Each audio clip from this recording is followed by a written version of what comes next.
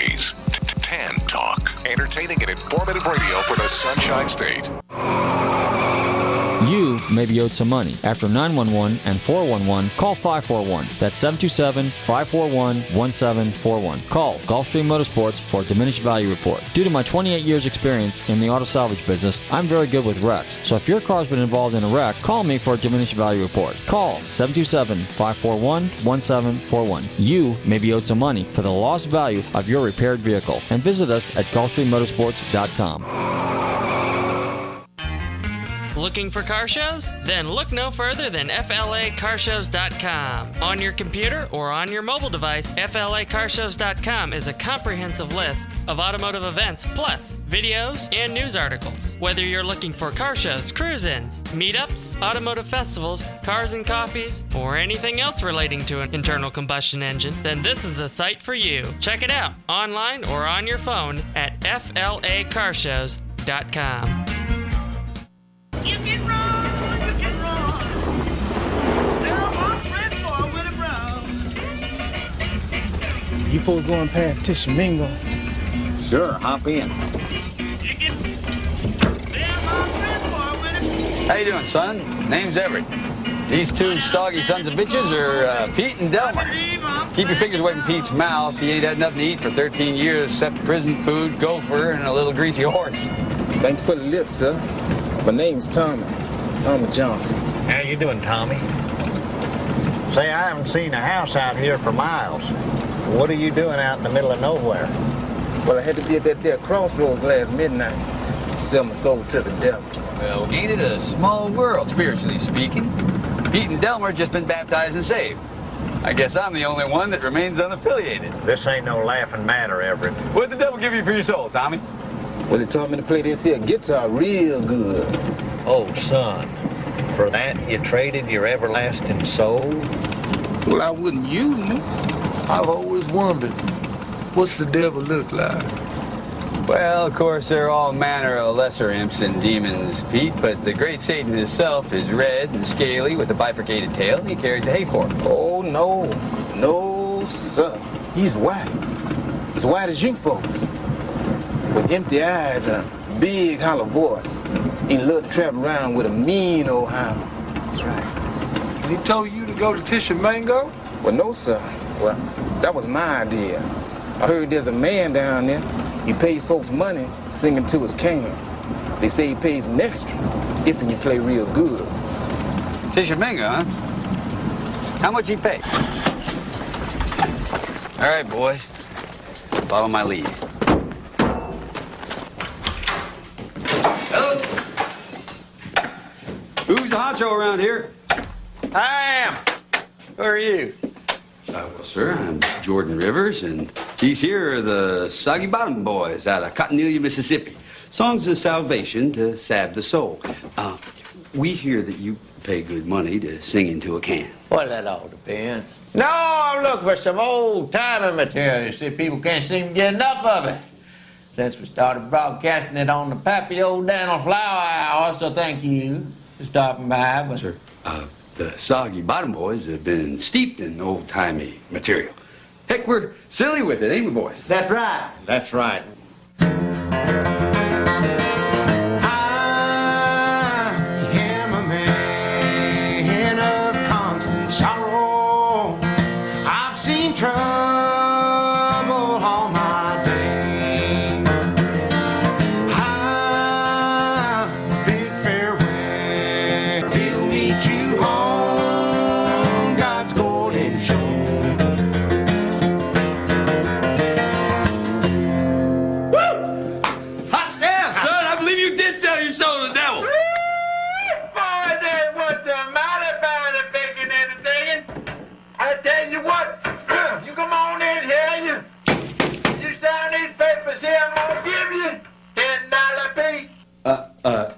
Okay, sir, but Merton, Aloysius will have to just sign X's. Only 4 of us can write. That'll be fine. Hey, mister, I don't mean to be telling tales out of school, but there's a feller in there who'll pay you $10 if you sing into his can. I'm not here to make a record, you dumb cracker. They broadcast me out on the radio. That's Governor Menelaus. Pass the biscuits, Pappy O'Daniel. And ain't you appreciated if you ate his farina and voted him a second term? Finest governor we ever had in Mississippi. In any state? Oh, Lord, yes. Every parish or precinct. He was making the bigger point.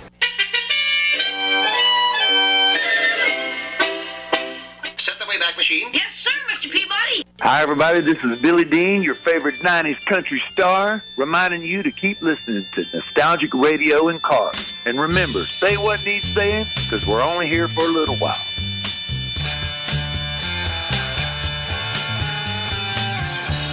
Okay, listeners, welcome. You're tuned into Nostalgic Radio in Cars, and I'm your show host, Robert. Run to your computers and Google TanTalk1340.com, and you can see us live here in studios in downtown Clearwater. Don't forget to check out our website, GulfstreamMotorsports.com, where you can find out all about us. And if you missed any of our 600 and some odd kind of lost count shows, don't forget to check out NostalgicRadioandCars.com. Good evening, Bobby. How are you? Should be 6:30 Should be 6:30? today. Okay, well, cool. 6:29, I think, yesterday. But, yes, I'm doing well. Hey, are we coming out loud and clear? Because my headphones sound kind of... Anyway, technical difficulty. Anyway, but we're having fun. Hey, it's live radio, and that's just the way it is. Okay, so we got a great show for you tonight. We got on a special guest this evening. And since it's October, a.k.a. Rocktober, we're going to start out with some music stuff. Or music-related, I should say. Anyway, having said that... What to see? Well, we had a little storm last week. It was a little windy. Luckily, we survived. Our hearts go out to all those in South Florida, East Central Florida, all the way over to Daytona. I saw some pictures. I'm not sure if the track was underwater or not, but it was kind of moist looking over there. Because it did leave exit off of Daytona. Did it? No, the storm exited that way. Out that way? Okay, so, you know. So but it could very well been. Yeah, the thing that surprised me, though, was, and I don't know, in all the years that I've lived here since mid-'70s, early 70s, the Tampa Bay was like, my friends over in Tampa, over there near West Shore and Davis Island, were walking around on the seabed, or whatever you would call it, right? Seafloor, kind of like that. So, Carlos was over there, and he was taking videos. It says, ordinarily, where I'm standing right now, the water would be 10 feet deep. And I'm thinking, it sucked it out pretty quick. It could come back kind of like the Red Sea. That's how it works. Is that how it works? But the problem is where it comes back in is generally where the path of the storm is. I mean, you can go up to Kings Bay and Crystal River, and you could have walked out there. You could have gone to Weeki Wachee and practically Was it like that, really? Not as bad. Tampa Bay, Davis Island area, that was definitely that was the biggest sight. That was incredible. I mean, it was amazing. I mean, it was just wow. But like you said, sucked it all out and gave it to our friends down south. Anyway, we're good. So and hopefully they'll be okay as well. And it's just unfortunate, but that's just Mother Nature, I guess. Let's see. What did we do last week? Well, I actually wasn't in the state of Florida. I was a couple states north. I was actually working with our good friends up there at Fastlane Travel, and we were on a driving tour. So and now this was exciting. We started out in Atlanta, just south of Atlanta, in a little town called Hapeville. Hapeville is famous for two things. One, Jeff Foxworthy, and two, Chick-fil-A. And I did not know that, but I saw this Chick-fil-A and then said Chick-fil-A like Draft House or something like that, and I thought, interesting. So I went over there, and I guess that was one of the original freestanding locations where Chick-fil-A started many, many, many years ago. And so this particular location was actually almost like a full-blown restaurant. I actually thought I walked into like a coffee shop. It was really pretty cool. And so I went over there. But we were at the PEC, Porsche Experience Center in Atlanta. And so we were there at the Kempton Hotel, which is across the street. And then we went to the Porsche Experience Center. My good friend Ray Schaefer gave me a private tour of Porsche Classic, and there was some pretty amazing stuff going on there. They're expanding Porsche Classic, and what that basically is kind of like Ferrari does it, Mercedes does it, I think Aston Martin does it, Jaguar does it. So if you've got a vintage Jaguar, vintage Porsche, or vintage Mercedes, what these manufacturers do is they offer a complete restoration facility for these classic cars, and that's what Porsche Classic does up there in Atlanta. And the Porsche Experience Center is those Porsche enthusiasts that have newer cars can basically pay a fee, and you can drive on the track. And they have basically a road course. They have a skid pad, a kick plate, which is kind of interesting, and they have a launch pad, if you will. And I spent most of my time on the, and of course a skid pad where they throw water on it and you get to slide around and try to keep your car in control. But the cars that they gave us were, let's see, we got a twin turbo S and a GT3.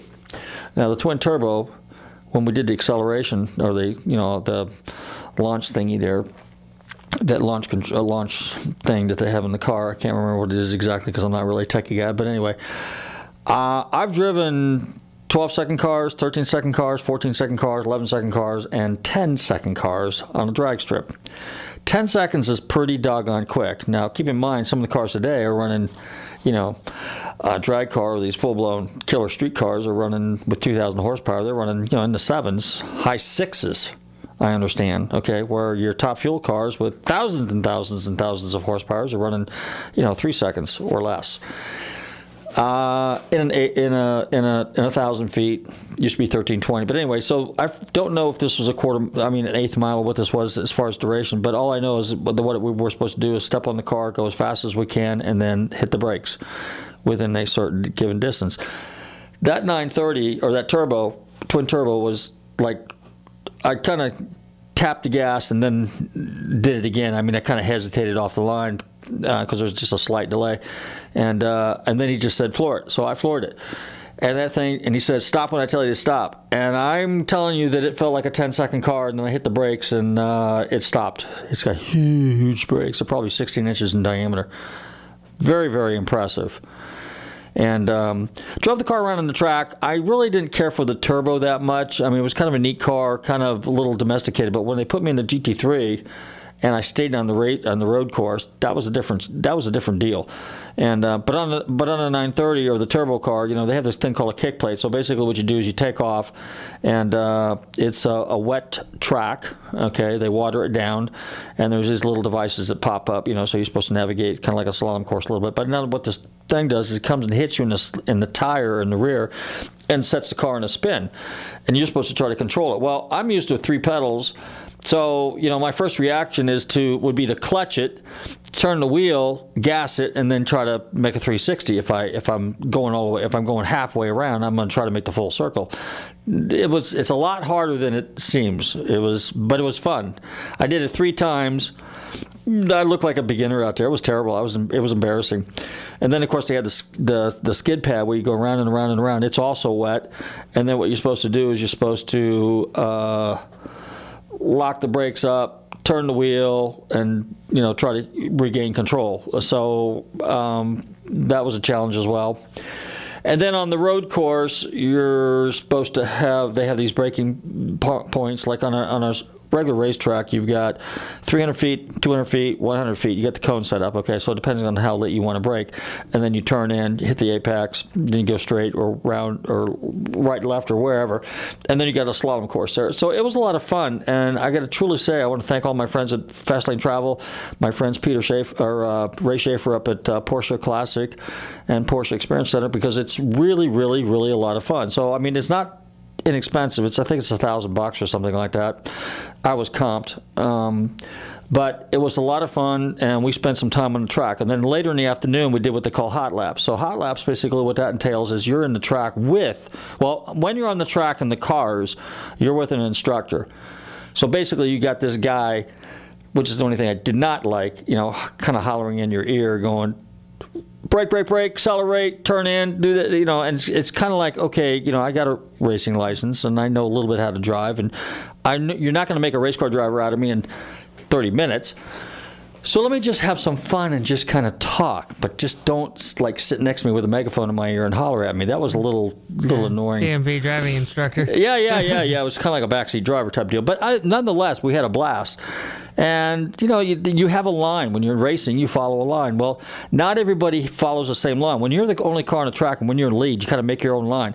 When you're behind somebody, which is a lot of fun, which is what I like to do, I like to follow somebody on a road course, okay, and then I stay behind. But when I get a chance to get around them, let's say, for example, I was in towards the last 2 laps to win a race or something like that, the whole time I'm just kind of hanging in there behind him, following his line, everything like that, saving the car, if you will. Then when there's an opportunity to pass and go for the checkered flag, then you do that. Okay, so you're just out there trying to have a good time. I highly recommend anybody that likes road racing to go to either Tim Motorsports or something like that, or join a club and go out on a track and have some fun. Do some club racing. It is a lot of fun. I started doing that in autocrossing back in the 70s, and I still do it from time to time, so it is a lot of fun.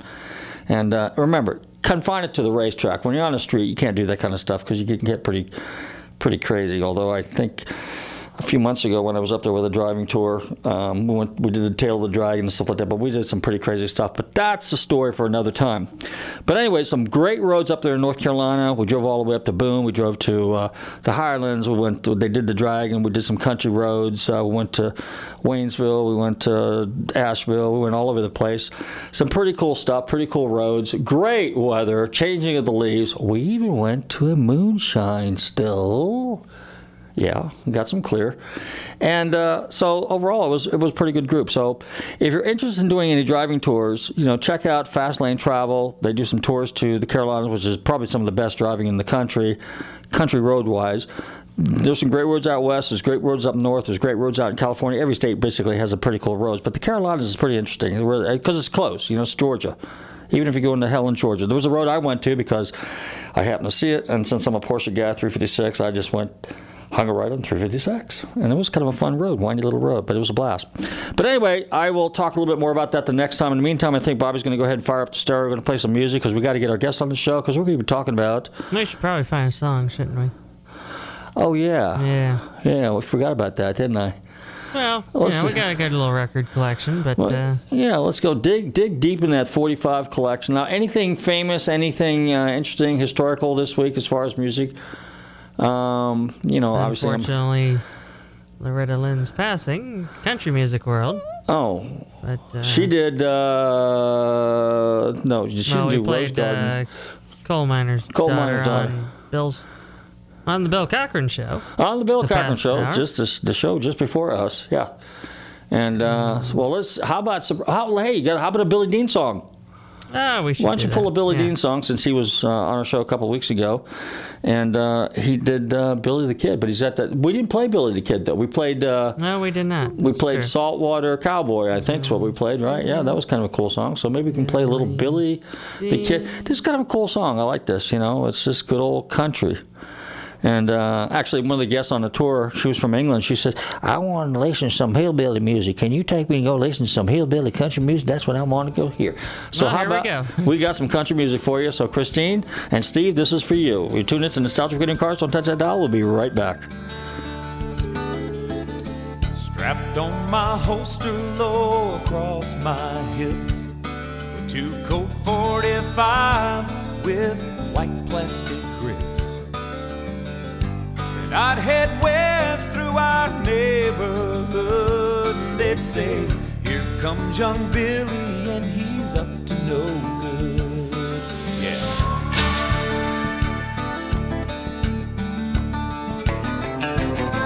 I rode a trail through the neighbor's backyard, shooting the bad guys through my handlebars. Known for my bravery, far and near. Being late for supper was my only fear. I miss Billy the Kid, the times that he had, the life that he lived. I guess he must have got caught, his innocence lost. I wonder where he I miss Billy the Kid.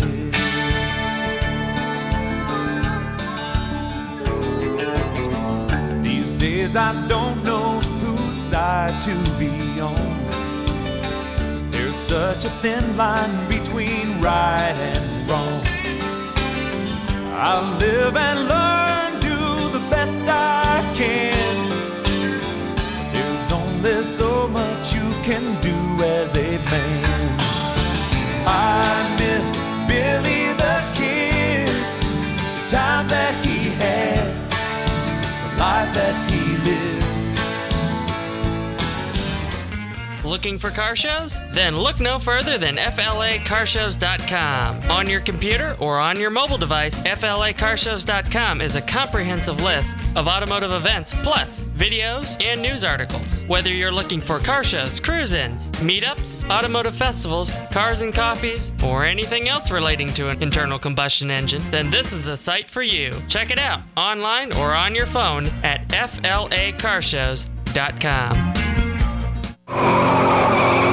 You may be owed some money. After 911 and 411, call 541. That's 727-541-1741. Call Gulfstream Motorsports for a diminished value report. Due to my 28 years experience in the auto salvage business, I'm very good with wrecks. So if your car's been involved in a wreck, call me for a diminished value report. Call 727-541-1741. You may be owed some money for the lost value of your repaired vehicle. And visit us at GulfstreamMotorsports.com.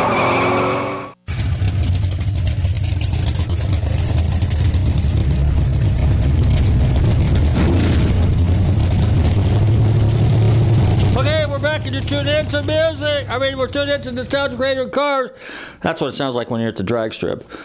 In fact, I think that was an actual live recording. I don't remember. It's been so long since I've been to some of the racetracks.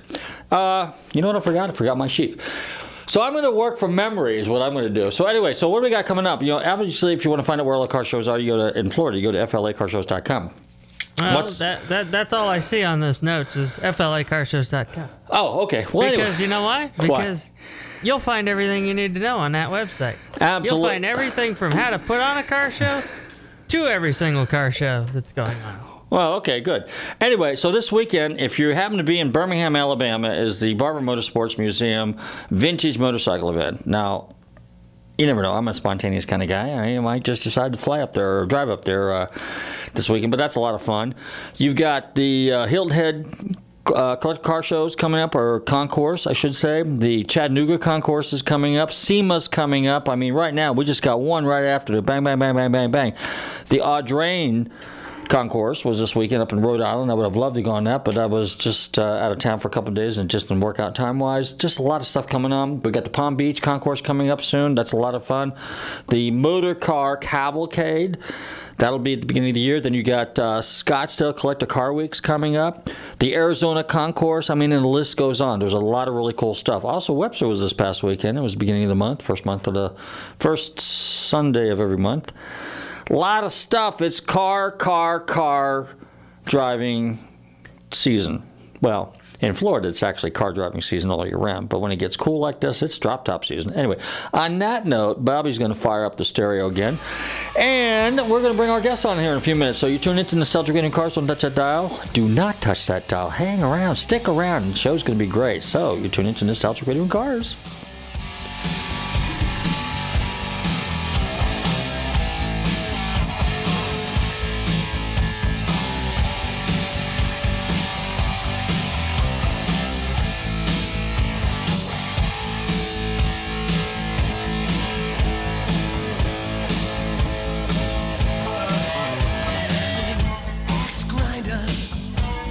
Driver, Mama says that I never mind her.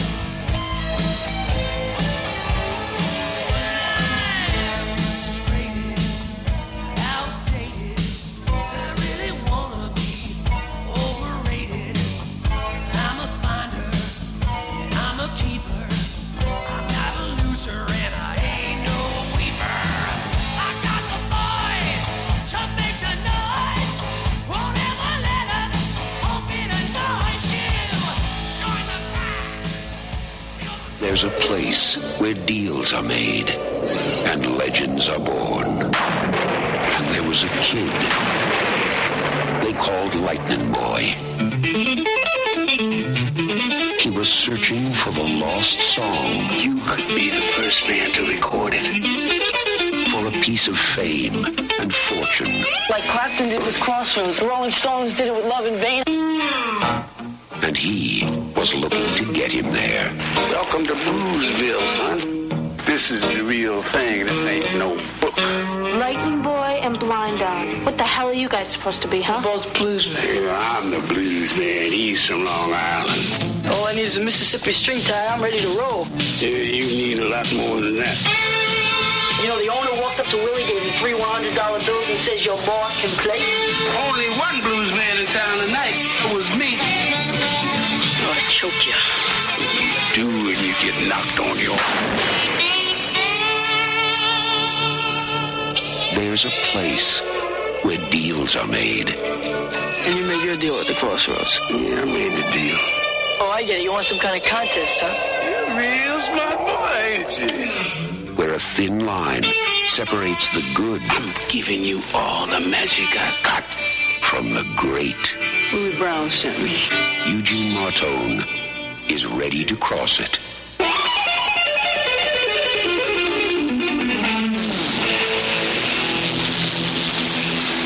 Crossroads. Hey, this is Chuck Wright. You might know me from Quiet Riot, Alice Cooper, House of Lords, and others. You're listening to Nostalgic Radio in Cars. Bang your head. We're back! And you're tuning into Nostalgic Radio in Cars, and it's time to introduce our special musical guest for this evening. This gentleman has recently created kind of a pretty cool website called Guitar Gavel. I'm delighted to welcome to the show its founder and creator, David Still. David, how are you this evening? Hey, Robert. I'm doing great. Thanks so much for having me. I really appreciate it. Yeah. Well, David, before we go into the Guitar Gavel and the music and all that stuff, tell us a little bit about yourself. You have kind of an interesting past, and I'm sure coming off this little breezy week we've had, it might be kind of interesting. Yeah, well, thanks, Robert. Appreciate it. Thanks for the opportunity. Listen, yeah, man, so I'm a meteorologist by trade. Little fun fact for folks listening in the Tampa area. WTSP meteorologist Grant Gilmore and I went to college together. Oh, wow. So I don't know if anyone tunes into Grant. Grant's a super, super smart guy.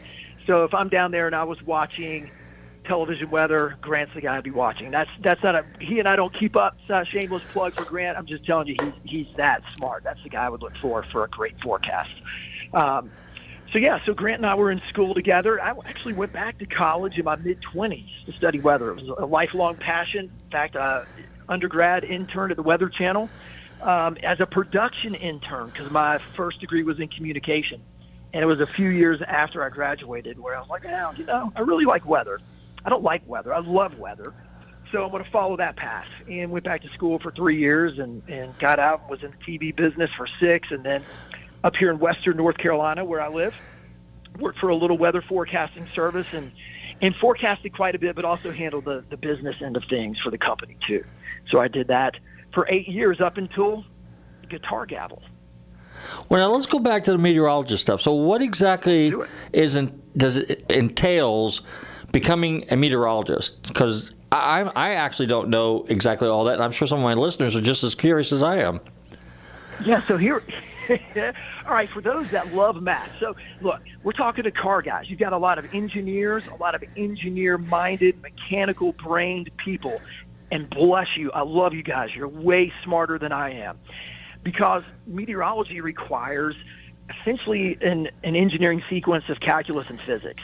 There's only a couple of different classes, and then once you get through your, Calc 1, 2, 3, differential equations, and then calculus-based physics 1 and 2, and a chemistry and a little computer programming. Then you get into your weather classes, and those that they're essentially all calculus-based.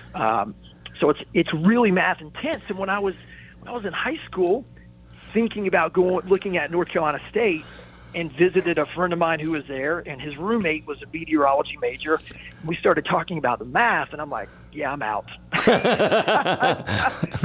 In fact, I took one math class my freshman year. This is at Appalachian State, and I think I got a C. I know I got a C. That was just kind of my MO. I got C's in math. And I'm like, you know what? Never again am I taking another math class. And I ended up taking like 6 more. So I'd never say never anymore after going back for weather. So it's a whole bunch of math and science. And I just, by the time when I was mature enough to really grind, to really put my head down, to close out the library every single night of the week, I should back up. I closed the library down any night that it was open about 4 to 5 days a week, studying my tail off in my mid-20s because I was ready to be serious enough to do it. And I made it through and then did my best to forget some of the math. So on a summary, what exactly does it? I mean, meteorologists, we see them on the news. Okay. And by the way, David Letterman was a meteorologist, or he was a weather reporter anyway.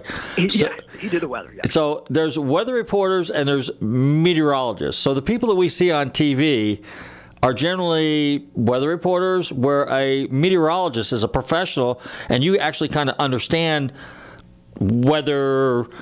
The weather in general. I guess that's a good way of saying it. Yeah, I mean, so correct. In theory, right, a degreed meteorologist is going to have a better understanding than someone who's kind of self-taught. Not that self-taught forecasters can't be very, very good. In fact, as it turned out, when I moved to Boone in North Carolina, and for the company that I worked for, the founder of that company was a self-taught meteorologist, but he also had a PhD in computer science. So he was no dummy, if you will. So yes, so a degreed meteorologist should have a better understanding of what's going on. Now, does that mean they articulate it better in a broadcast environment? That's a whole nother story.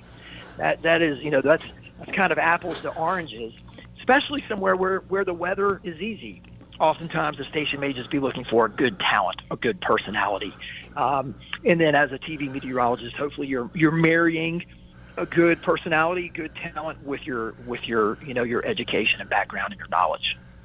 So a meteorologist there's basically different job descriptions for them, basically. So it's not just the guy that we see on TV, reporting the weather. It's kind of like you guys back there, but the guys that take it real serious, actually study the weather, kind of predict the weather, or interpret. I don't want to say predict, because you're really not predicting anything. You're just kind of like what's the word I'm looking for? Interpreting, yeah. And so, like the storm that we just came. The question is how do you?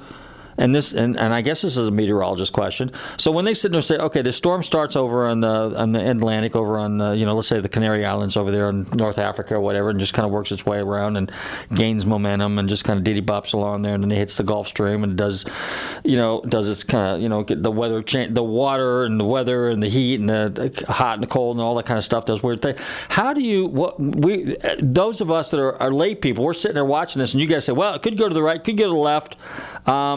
Chances are it's going to go this way. How is all that determined? In a short sense.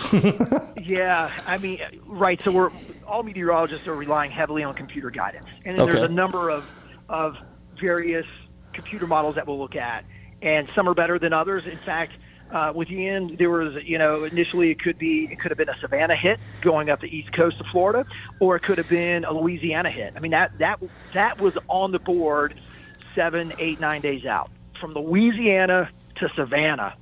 And then a good forecaster tries to look at the data that's presented to them and starts narrowing in what is most realistic. And with each new computer model run, just using their forecast intuition, their education, their pattern recognition, so having years in the business, and then looking at the current state of the environment in terms of, where is our warm water? What's our steering currents like? I mean, all of these variables are coming into play, and really, when you get down to that granular of a level, it helps to be a specialist in tropical meteorology. Okay.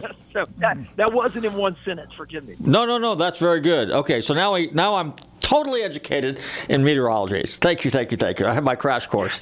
So let's talk about music and guitars and Guitar Gavel. Now, I liked your analogy because you said basically my goal with Guitar Gavel is basically the bring a trailer of guitars or musical instruments. Is it strictly guitars or is it musical instruments as well, other musical instruments? I mean, so the simplest model is guitars. That's the starting point, but it's stringed instruments, generally speaking, and then associated gear. So you would be, what's most logical, sold with an electric guitar, or someone that has an electric guitar, they need an amp.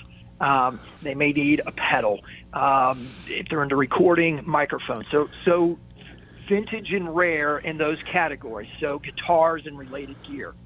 How did the concept come about? Now you're a musician as well, right? Or kind of like a lot of us, you just tinker with the guitar? Yeah. I'm more of a great lover of guitar than I am a player of guitar. So yeah, that's a great question, and I love that the audience that you have are car people and gear heads, and then you got some rock and roll folks as well, and that's why I'm here. And thank you. We'll talk to all of them, but my best example is Guitar Gavel is the equivalent for guitars of what Bring a Trailer is for cars. Okay. So thank you for coming out of the gate and saying that. And I'll be honest, it came from 3 places. Bring a Trailer is one of them. Love Bring a Trailer, huge fan of the site. I don't go there every day, but I get why people do. Just to look and to comment. I mean, I love it. And that was me looking at weather stuff before I became a meteorologist. That's what it was. So people go to Bring a Trailer. They love to hang out there. I'm like, I think there could be something here for guitar. So there's a couple things going on in tandem. I'm becoming a fan of Bring a Trailer. And then I'm just, always looking around at guitars and stumbled across shopgoodwill.com. Are you familiar with this? No. That's good. Tell me about that. Yes. So, and I ask people this all the time, and that's the answer I get. However, what's amazing is Shop Goodwill is an auction platform for all the Goodwill thrift stores in the United States. So the thousands of Goodwill thrift stores that participate in their auction platform take the really good stuff and they put it for sale on the auction on shopgoodwill.com. They don't put it out on the floor. And Shop Goodwill is by volume like a top 12, top 13 largest auction houses, online auction houses in the world by volume. Wow, I had no idea. It's crazy. And so just looking for guitars, I see, so if you go to Shop Goodwill right now, you're going to turn up, you type in guitar, it's going to give you about 1,200 guitars for auction, most of which are junk. A handful or two are decent, and then a really small handful are really awesome guitars that people just didn't know. I've got this vintage Gibson, I've got this vintage whatever, it's street value, $5,000-$6,000, and someone dropped it off at a Goodwill. And so that guitar lands on Shop Goodwill. So I'm looking, I'm like, okay, they're selling guitars, and I bought 2 guitars from Shop Goodwill.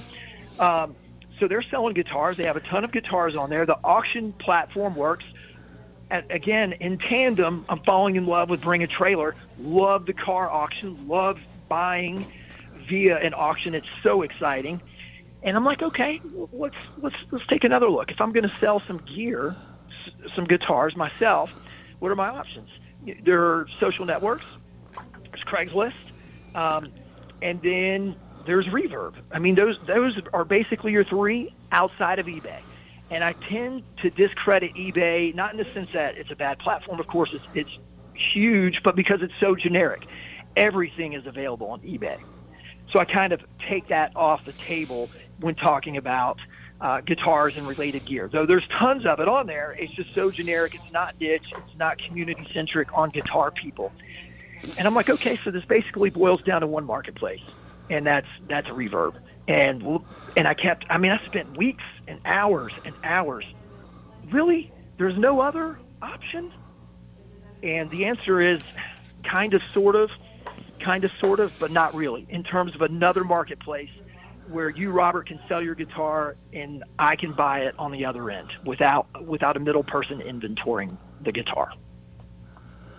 Where did the name, and I like it, Guitar Gavel? Guitars, what we're talking about. Gavel means hammer price or hammered. That's what it's right. hammered. Yeah. So I like the concept. I think, and it's catchy. Guitar Gavel. It's kind of cool. So how'd the name come about?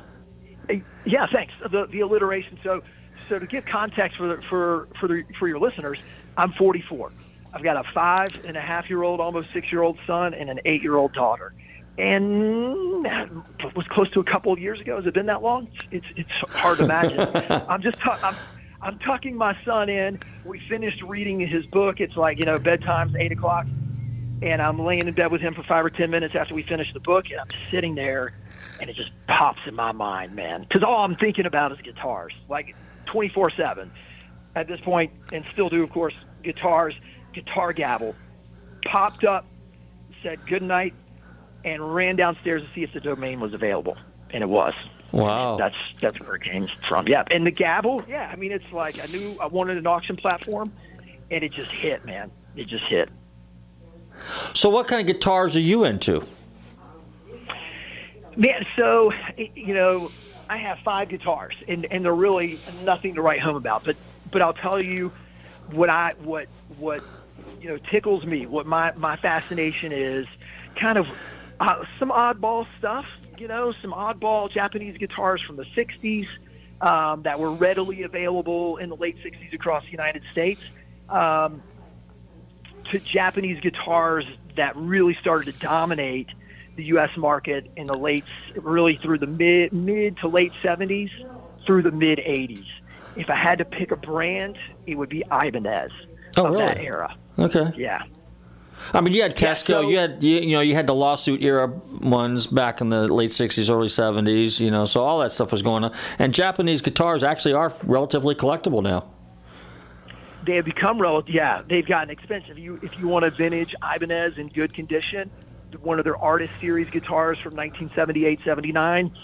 Depending on where you live, depending how motivated the seller is, but you're looking at a couple $1,000 for a guitar that people were unsure about for a little while in that era, and then quickly realized that the guitars coming out of Japan in the late 70s and early 80s, and really ever since then, or certainly during that time when there were some ownership issues with Fender and with Gibson, they were building better guitars.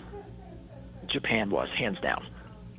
Well, I have my very first guitar. When I walked in 1966 to a guitar shop, I grew up in Northern California, so garage bands were everywhere. So if you were a kid, back then, you watched cartoons, you built models, you climbed trees, or you were in sports, or you were all of above, and then you were into music. And a lot of the kids that were a couple of years older than us had kind of like what you would call a garage band. So somebody had a guitar, somebody had a set of drums, somebody had a set of keyboards. And so what we would do is us younger kids, the brats as they called us, we would go in there when the older ones were out, doing whatever they were doing, we would kind of mess around with their instruments. So that's how we kind of, and then of course in the 60s, music revolution and all that stuff that was going on. And I was in the Bay Area, so San Francisco was really, music was prolific. We had, the Fillmore West. And so we had a lot of really cool bands back then. And so I went in, and because I'm a car guy, the Mustang, I wanted to get a Fender Mustang, and then the guy goes, nah, you don't want that Mustang. It's a solid body. You got to have an amplifier, blah, blah, blah, blah, blah. Here, try this guitar. This is a Lyle, and it looks like a Gibson 335, and this would be a great guitar, and I can sell you this guitar with a really nice case for $66, which, the Fender Mustang was, I think, 109 or 110 or something like that.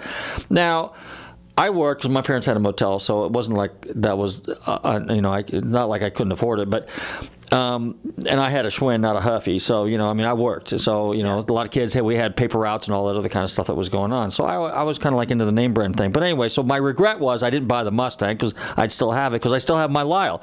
The problem was, and we can talk a little bit about this as well, the nut was 1 5/8 inches. I couldn't get my itty-bitty little 8-year-old hands around the thing, and I couldn't play very well because it was an uncomfortable guitar, and I didn't like it because the guy didn't sit down and say, look, because when you buy an instrument, you need to kind of get a feel for it. You need to play 4 or 5 of them, but it wasn't like that. They were just in there, hey, we got a great deal on Japanese guitars here, buy this one, I'll give you a deal on it. And he threw in a Goya case, which was made in Sweden, I think, which I still have as well. Fiberglass, really kind of cool guitar case. And so years, and it turned me off. Then when I moved to Florida in the 70s, I was still struggling with that guitar. And a friend of mine goes, maybe you ought to consider 4 strings. 4 strings? Yeah, pick up the bass. So I went out and bought a bass, and I remember making payments on it at the music shop.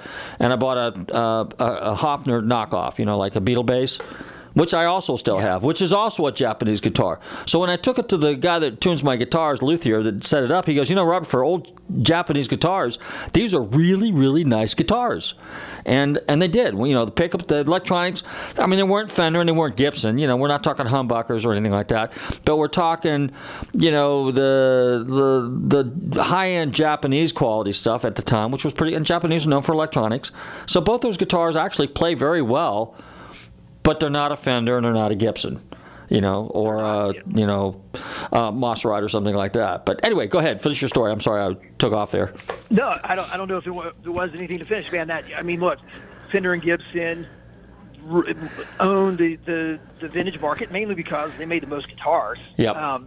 From the 50s and 60s and 70s. But that makes up about 55% of the vintage inventory. For your listeners, vintage is now kind of creeping into legitimately into the early to almost mid 80s. For guys that are a little older than me, they'd say, I'm drawing the line somewhere in like 78, 79. Anything after that's not vintage yet. But yeah, Fender and Gibson own it, and I mean, wonderful guitars. I think I fell in love watching Michael J. Fox play Johnny B. Good. Oh yeah, the original Back to the Future. Uh-huh. That was, he was playing a Gibson. He didn't have the, yep. Yeah. Which, by the way, your guitar people know that guitar had not been invented. It had not been built in 1955 when that was filmed. It didn't come out until 1958. So they'd had a little period. They had the wrong period guitar in the movie. Yeah. Well, those of us could have kind of caught that. But the other thing I was going to tell you is, you got Carvers, PVs, all these guitars today, these 90s guitars, or what they call, the shredder guitars, those are all highly collectible now. And really highly collectible, yes. So, and there's names that I can't even pronounce. Kramer was another one that was real big back in the day. So you got Kramer, Carver, PV. Those were shredder guitars back then, 80s, 90s stuff. And like I said, those are highly collectible, and they're quasi-American, Japanese kind of guitars. But, obviously the big names, But anyway, so all right, so what's the next step for, and if people want to find out more about and get hooked up with Guitar Gavel, how do they go about doing it? How do they list? How are the rules? How does it work as far as me, the lister, or the consignor, if you will, and then the buyer? I mean, in terms of the fees and things of that nature, how's that work? Yeah. Thanks so much for giving me the opportunity to share that. So go to guitargavel.com. You hang around on the website long enough, there'll be a little pop-up, hey, do you want to sign up for a newsletter? Which, by the way, I put out a newsletter every Monday morning. It comes with a lick of the week that I have guest guitarists and guest artists and musicians do a little, 3 to 5 minute lick to share that you can practice on. Will Ray from the Helicasters is one of my regulars. For your fans that are Helicaster fans, they know exactly who I'm talking about. So that comes out on Monday, so you can sign up on the website there. There's also a button where you can sell your guitar, and it'll clearly give you that information. But I'll give you the quick lowdown. I mean, it's very much in line with the market in terms of selling through any other platform. Guitar Gavel charges to the seller a 5% commission fee. Of course, not everyone gets it, but if you sell online, most states charge taxes, and North Carolina is no exception. So I'm a company registered in North Carolina, got to charge taxes on it, just like, which is generally speaking the case in most states. And then the buyer will also pay the shipping cost. So it's not really different in terms of the process of buying a guitar or selling a guitar from other platforms, but I do use the auction. So it's not a buy now platform. What I do is I go through and I run at this point about one auction every 2 to 3 months, and I hand curate every listing. So I do a ton of research for every seller and provide historical context to the guitar that they are selling, and include that in the write-up. Just like Bring a Trailer. What's Bring a Trailer's mantra? More pictures, video, and paragraphs of information. I try to copy the same thing because I don't think you can do it better than they do it. So we got about a minute left. So basically, the seller pays 5%. What does the buyer pay? There's no commission. There is not a buyer's commission. There's not a buyer's fee then. So there is not a buyer's fee. Oh, interesting. All right. You also have a podcast. Tell us about the podcast. Are you kind of playing around with that a little bit? Because I saw that. Did I see that right? I am. Yeah, you've got it. So you can find Guitar Gavel on YouTube, and it's generally weekly. You know how that can kind of get off the rails a little bit, and it has. But I'm back on track. In fact, I'm recording a podcast tomorrow with a writer for Premier Guitar Magazine, and that will come out on Monday. So the podcast all coming out on Monday as well, and that's delivered within the newsletter, which are just cool guitar stories. That's what I do. I write about cool guitars because I love guitars. Are you looking for any other people to contribute editorials or anything like that? Hey, I'm always open. They can find me, David, at guitargavel.com. And I'll also say that the platform is open for dealers.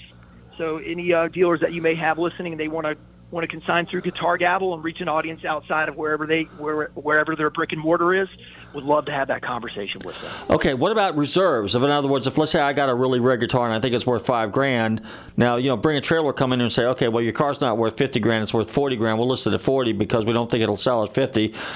And then so do you have reserve prices on stuff? I mean, can a seller consigner do that as well? Yeah.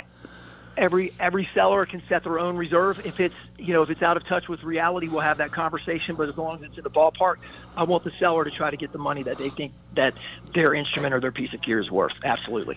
Okay. Now, are there any? I guess I just got to notice it. We got another minute. So, what's a tip? What tip would you give a consigner to list his guitar? Details are important, correct? Details. Any information they have. If they're not the original owner, whatever trail they can provide to any changes or modifications that maybe have been made to the guitar, the buyer is going to want to know that 100% to the best of their ability. And then the tips are, listen, be honest, be genuine. If you've got a ding or a nick or a scratch, it's a 30, 40, 50-year-old guitar. People know that. Let's not cover it up. Let's take a picture of it. Show the world, because transparency is key. And buying and selling cars, someone who curates a great listing for a car they're trying to sell, they take a bunch of pictures, talk about all the little nooks and crannies that may be hidden there. That's somebody you want to do business with, because they love it and they own the fact that it's not perfect, and that's just the way the world is. And let's carry that mantra forward. Wow, super, David. We are up against the what's the word I'm thinking for? I can't think of a metaphor right now, but anyway, we're up against. Well, you can think of one, Bobby, real quick. But we're up against the what's that little thing that goes back and forth in the musical thing? Ding, ding, ding, ding. You know what he's saying? Metronome. Metronome. Yeah, we're up against the metronome. Okay, so David, real quick, one more time. How do people find you? GuitarGavel.com, or send me an email, David@GuitarGavel.com. David, it was a pleasure having you on the show. We'll have to do this again, and we'll see how you're doing in 6 months. Next time I'm up in North Carolina, I'm going to come knocking on your door. We'll do a little jamming or something like that. I'm just a rhythm guitarist, but we'll play. Sounds good. Thank you so much, man. I really enjoyed it. Thank you. I want to thank my special guest this evening, David Still, GuitarGavel.com. In the meantime, all you guys, car shows, musical events coming up. What's the big one in Inverness, Bobby? We got the cruising on the third No, Friday. your musical thing that you're working on in Inverness. Country Jam. Country Jam in Inverness. Okay, in the meantime, everybody stay safe, drive carefully, and love your family.